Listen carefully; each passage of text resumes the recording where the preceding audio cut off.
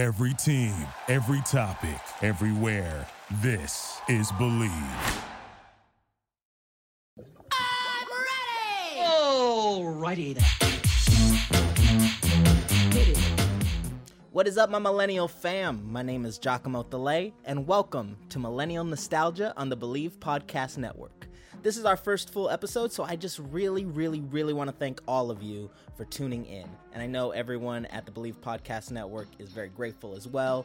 This show airs on Thursdays. I'm hoping that makes every Thursday a sort of hashtag Throwback Thursday for you. And if you're not tuning in on Thursdays, what? The days of the week are just human constructs, right? So any day could theoretically be Throwback Thursday for you. Don't let corporate America tell you otherwise.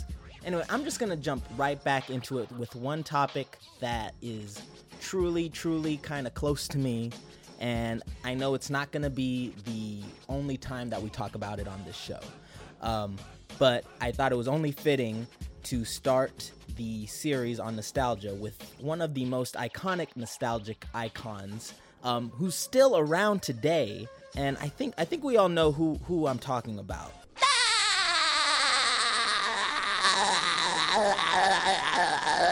Yes, of course, I'm talking about SpongeBob SquarePants. Like, I could have chosen any other Nicktoon. I identified with Tommy Pickles as a baby. Love that guy. Doug, he was such a creative, and he wasn't too good with the ladies. Lord knows I could have identified with that. I really did. And Ren and Stimpy, those guys are WTF icons. They are the masterclass in what the hell am I watching? So originally, this first episode was going to be just an introduction to those first three pinnacle shows on Nickelodeon. Doug, Rugrats, and Ren and Stimpy. But as I was doing my homework, I was looking up in my room, and I see something that I found at the Goodwill. It's an old lamp that has pictures of SpongeBob on it. And I turn to my right, and I see another item that I got at Goodwill. By the way, don't sleep on Goodwill. They have some of the coolest stuff you will find. Case in point, you know those old vintage TVs that were like shaped like your favorite characters? Like they had a Shrek one, and I think in like newer years they had one that was like Lightning McQueen from the Cars movies. At my local Goodwill, people, I found one in the shape of SpongeBob's face. And it's probably one of my favorite artifacts that I've found from the 90s and early 2000s. This is going to be a family heirloom, I swear. Bottom line is, I want to start this program off talking about SpongeBob SquarePants. This is pretty much, at this point in time, Nickelodeon's Mickey Mouse. And I know, especially the first three seasons and first movie, which is really what I'm going to focus on. I haven't watched much beyond that, to be honest with you. But really, that's the ones that get all the memes. Those are the ones that have all the references. Fun fact about your host, this weekend's actually the 1-year anniversary of me and my girlfriend. And we met over a SpongeBob reference. Like, that is how deeply ingrained the yellow square is deeply rooted in our culture. There are so many classic, iconic moments from this show. Now, before I even talk about the show itself, one of my earliest memories of SpongeBob was actually back in kindergarten. And maybe some of you who were born in 93 can attest to this if you were watching Nickelodeon as religiously as I did. Every year, they would have the Kids' Choice Awards, hosted by Rosie O'Donnell. Do you remember when Rosie O'Donnell was a children's icon? She was up there with Big Bird, Barney, Elmo, and then Rosie O'Donnell. That baffles me. No disrespect to Rosie O'Donnell. America was different. Anyway, in 1999, right after the Kids' Choice Award, they were airing a pilot for a new Nicktoon that was going to start airing on the network later that year. And that show was SpongeBob. And personally, as a 5-year-old, the commercials, they didn't appeal to me. They were like really creepy. They had a weird song that went with it that wasn't the theme song. It sounded worse. Let me see if I can find that real quick. SpongeBob SquarePants, he's unique. His head clean spills. SpongeBob SquarePants, big sneak peek right after Kids' Choice. show's a real hoot. He lives in a fruit. SpongeBob SquarePants big sneak peek right after Kids' Choice. That was literal garbage. Even as a 5-year-old, as 5-year-old me did not want to watch that. I was like very quick to almost change the channel when it aired. But then something happened. I kept watching. And then I heard this. Are you ready, kids? Aye, aye, Captain! And my 5-year-old mind was intrigued. Who lives in a pineapple under the sea? SpongeBob SquarePants! It was like they had my curiosity, but now they had my attention. And I kept watching, and I was just totally invested almost right away, because up to that point, there was really no other show like this. A childlike entity under the sea, just living his best life and trying not to let the world get him down. I think even as a 5-year-old, that sinks in. And I really think that's the key to why SpongeBob has been so successful over these years. Yeah, I kept watching. It was the episode where he first gets his job at the Krusty Krab. I loved it. That little Tiny Tim song that comes in, living in the sunlight, loving in the moonlight, having a wonderful time, gets me every freaking time, man. And just seeing the dynamics that he has with his friend Patrick. He meets Sandy later on in the episode. There's actually this cool little vignette in the middle, you probably remember, where it's just SpongeBob messing around with a reef blower. And it's like a 5-minute short, has no dialogue. And it really showed that this show was different. This is original. This is great. So yeah, there was this long hiatus before the second episode aired. They usually did that when the Kids' Choice Awards would air a pilot. A couple months later, the show would actually roll out. Yeah, I couldn't wait to see what the next episode was. If I'm not mistaken, I believe it was Ripped Pants, which is an iconic episode. To bust out of the gate with something that's still referenced to this day, that's almost unheard of. How many other shows that you enjoy, that you can really just quote the pilot and quote the early episodes? There's only a handful that I can really think of. The Office comes to mind. But most other shows that are deemed classics now, like Friends, Seinfeld, even other cartoons like Steven Universe that are absolutely phenomenal. Those early episodes usually are a little rough to get through, but that wasn't the case with SpongeBob. It knew what it wanted to be right out the gate, and it was unashamed to do it. The first one that just caught my eye is the pizza delivery episode from season 1. Now, this is SpongeBob and Squidward at their peak. This is when, yes, there were episodes before that alluded to their kind of like Abbott and Costello-ish relationship. But this is the one that really cemented it. This is where we got to just spend time with the two of them alone. And it just bred for so much great comedy. The crab pizza is the pizza absolute Tivoli. Krusty Krab, yeah, yeah, yeah, yeah, yeah. Pizza is the pizza, yeah, for you and me.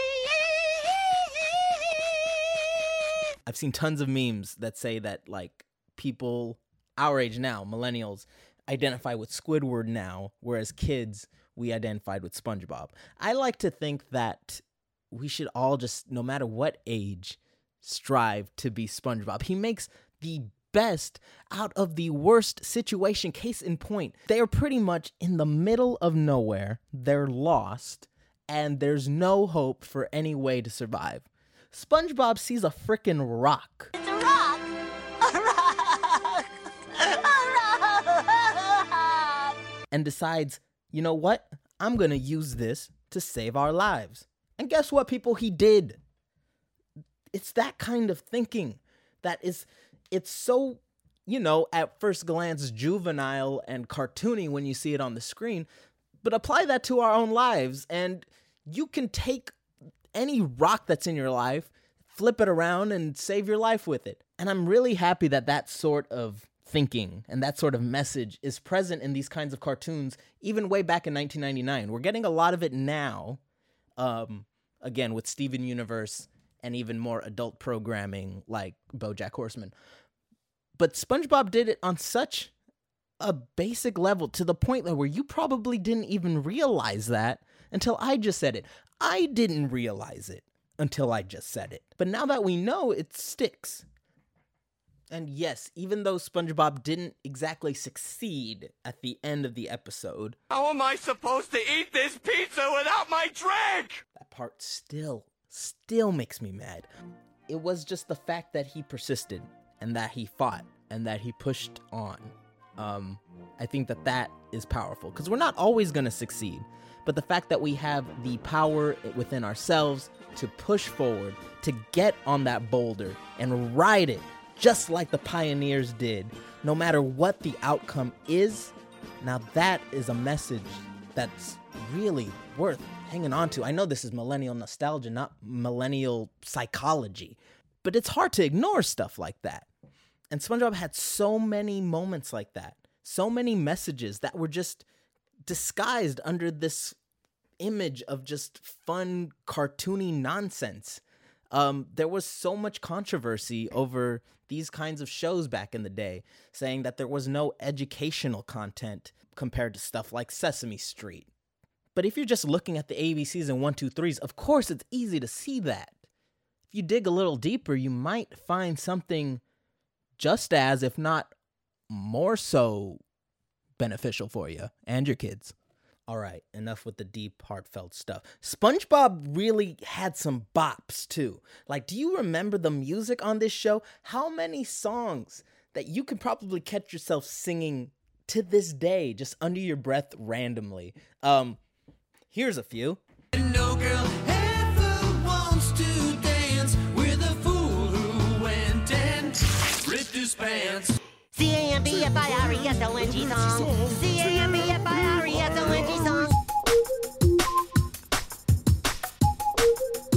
The best time to wear a striped sweater is all the time. You make a loop-de-loop and pull, and your shoes are looking cool. This kitchen's not the same without you. And it's sweet, sweet, sweet victory. Yeah.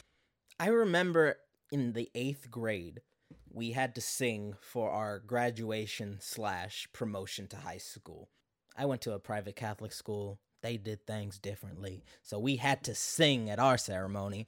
I picked the fun song from SpongeBob. F is for friends who do stuff together. U is for you and me. Try it! N is for anywhere and anytime at all. Down here in the deep blue sea.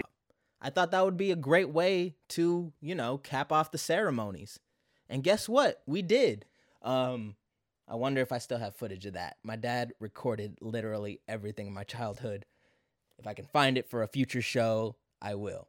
That memory just came back to me now. Wow. So SpongeBob music has been a thing even before it was the thing, with the meme culture of SpongeBob coming out. A lot of these songs have resurfaced in online videos. There was that whole campaign after the passing of SpongeBob creator Steven Hillenburg to have Sweet Victory, the song from the Bubble Bowl episode Band Geeks, play at the actual Super Bowl. And they almost did it. Like, the entire online SpongeBob community was pissed, myself included. Like, why? Who brings out Squidward to introduce Travis Scott? It makes no sense. Anyway, fun fact about that song, though, it was actually not written for the show specifically. Now, on TV shows, not all of them have a full orchestra that's scoring each and every episode. Some of them are given a catalog online of music to choose from the studio called production music. Now you'd be hard-pressed not to think of that song whenever you're at a big sporting event. And it started off just as some simple production music that probably somebody on the crew found and thought it'd be funny to write into an episode. And, the rest is history. My personal favorite, top 3 SpongeBob episodes are from those seasons. In no particular order. Band Geeks, Chocolate with Nuts, and Krusty Krab training video. Those 3 I could watch on any day of the week, and they will just crack me up. I will laugh as hard and as long as the first time I did when I saw it when I was a kid. Like the chocolate episode. It took a word that was already in our vocabulary, chocolate, and now I dare you to say that word without thinking, They're selling chocolate! They're selling chocolate! Yeah! or Chocolate? Chocolate! Chocolate! now I think it's safe to assume that all of you who grew up with this episode has heard that in your head at least once in your life while shopping for chocolate. I know I hear it every time I go shopping for chocolate. Time where SpongeBob let kids choose the ending. I don't know if you remember. I think it was called SpongeBob You Wish. There's a brand new SpongeBob show called You Wish with no ending, and it's up to you little landlubbers to fix it. You'll get your chance to either call in or log on to Nick.com and choose the ending that'll live on as long as the 6 seas. Or is it 8? And it was the Shanghai episode where SpongeBob, Patrick, and Squidward get abducted by the Flying Dutchman, and they have to wish their way off the ship at the end of the episode. But when it first aired, there were like bookends with Patchy the Pirate, and he would give you a phone number to call, and you could say, do you want to vote for Patrick's wish, Squidward's wish, or SpongeBob's wish? I remember being next to my phone that entire episode, calling in, keep getting the busy signal, and then eventually I did break through. I got through, and it said, "Arg, thank you for voting for SpongeBob's wish." I don't know what kind of pirate accent that was. I'm sorry. And then I ran back to the TV and saw it happen before my eyes. And I think that was my first, like, solid introduction to the concept of democracy. If it wasn't for the SpongeBob You Wish episode, maybe I wouldn't register to vote. I'm joking. Bottom line, that episode was awesome. The final memory that I'll bring up today was in 2004, the release of the first SpongeBob SquarePants movie. This was like my Avengers Endgame at the time. I was so pumped for this. I remember specifically tuning in. I was such a movie nerd as a kid. We had Showtime, and they showed this like behind the scenes special of the movie hosted by David Hasselhoff. And I was so excited, even just for that, just to get a taste of what the movie was going to be like. And this was a time where there were a lot of these TV to movies coming out. There had already been like 2 Rugrats movies at the time. There was a Hey Arnold movie, Doug, Recess. The list goes on. And I got excited for a lot of those. A lot of those were based on some of my favorite shows, but none like SpongeBob. This was the one that, like, if I could have gone to a midnight screening at the time, I would have. So I remember the Friday afternoon that it came out. I was waiting in school, just so anxious to get out, since my mom was going to take me and my best friend Ramon to go see the SpongeBob SquarePants movie at the Cinema Star Theater. It was raining. I remember this specifically. This is like, have you ever seen Inside Out, where they have the little orbs that are the core memories, the ones that will stick with you forever? The release day of the SpongeBob SquarePants movie, to me, is a core memory. We walk into the cinema, and I feel like we're the only kids in there. There were just so many just high school and college kids, full-grown adults, watching the SpongeBob movie. And even as a child back then, I realized that this show was so special that it was drawing in all ages. Like, it wasn't just a kid's show. There were adults enjoying it as well. And as an adult now, even if you were to take away that nostalgic factor, if I was 27 years old and the first 3 seasons of SpongeBob was the first I've ever seen of SpongeBob, I would still feel the same way that I do. But I'm glad that I grew up with it because I've had more time with it. The movie was that pinnacle. It was like, if I'm not mistaken, was intended to be the series finale. Steven Hillenburg decided not to pursue past season 3 and wrote this and put this together as an end to the series. Nickelodeon didn't want any of that, and that's why in season 4 forward, Steven Hillenburg's no longer there. that's when the decline in quality that a lot of people notice start to arise. But I just remember sitting in that cinema seat and just having SpongeBob on the big screen in this big adventure. It felt epic. Like, I love going to the movies. That's one thing about me. I am a cinema fanatic.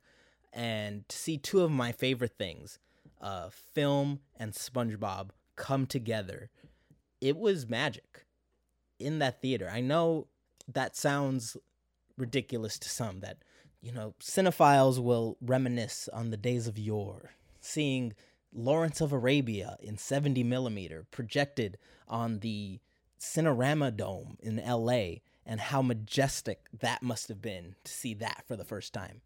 That's awesome too, but I like SpongeBob, and that was my Lawrence of Arabia, and I was completely content with how it ended. If that was the end of SpongeBob as we know it, I think, really, how many of the newer episodes past season 4 can you really quote? There's a handful.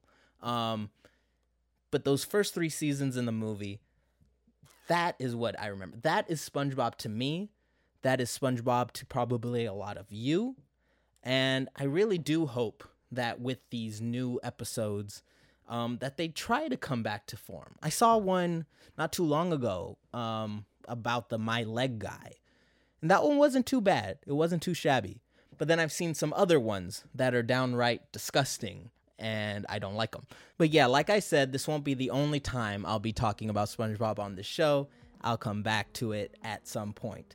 So thanks again for tuning in and listening to my favorite memories of SpongeBob. I'm sure a lot of you have your own, and they're all just as special as the last. Thank you so much for tuning in to the first episode of Millennial Nostalgia on Believe. If you like this episode, please keep tuning in. We're on iTunes, Stitcher, TuneIn, Google Play, and Spotify. I'll be back again next week with another nostalgic topic. Thank you so much again for tuning in. It really means a lot to me. It means a lot to everyone at Believe. And I really hope that this show will help you, take a little break from whatever you're going through in the present to, fondly remember some days of your youth, some of the simpler times, some memories that you may have forgotten, but that are worth remembering. Have a great week, everyone. Thank you for listening to Believe. You can show support to your host by subscribing to the show and giving us a 5-star rating on your preferred platform. Check us out at Believe.com and search for BLEAV on YouTube.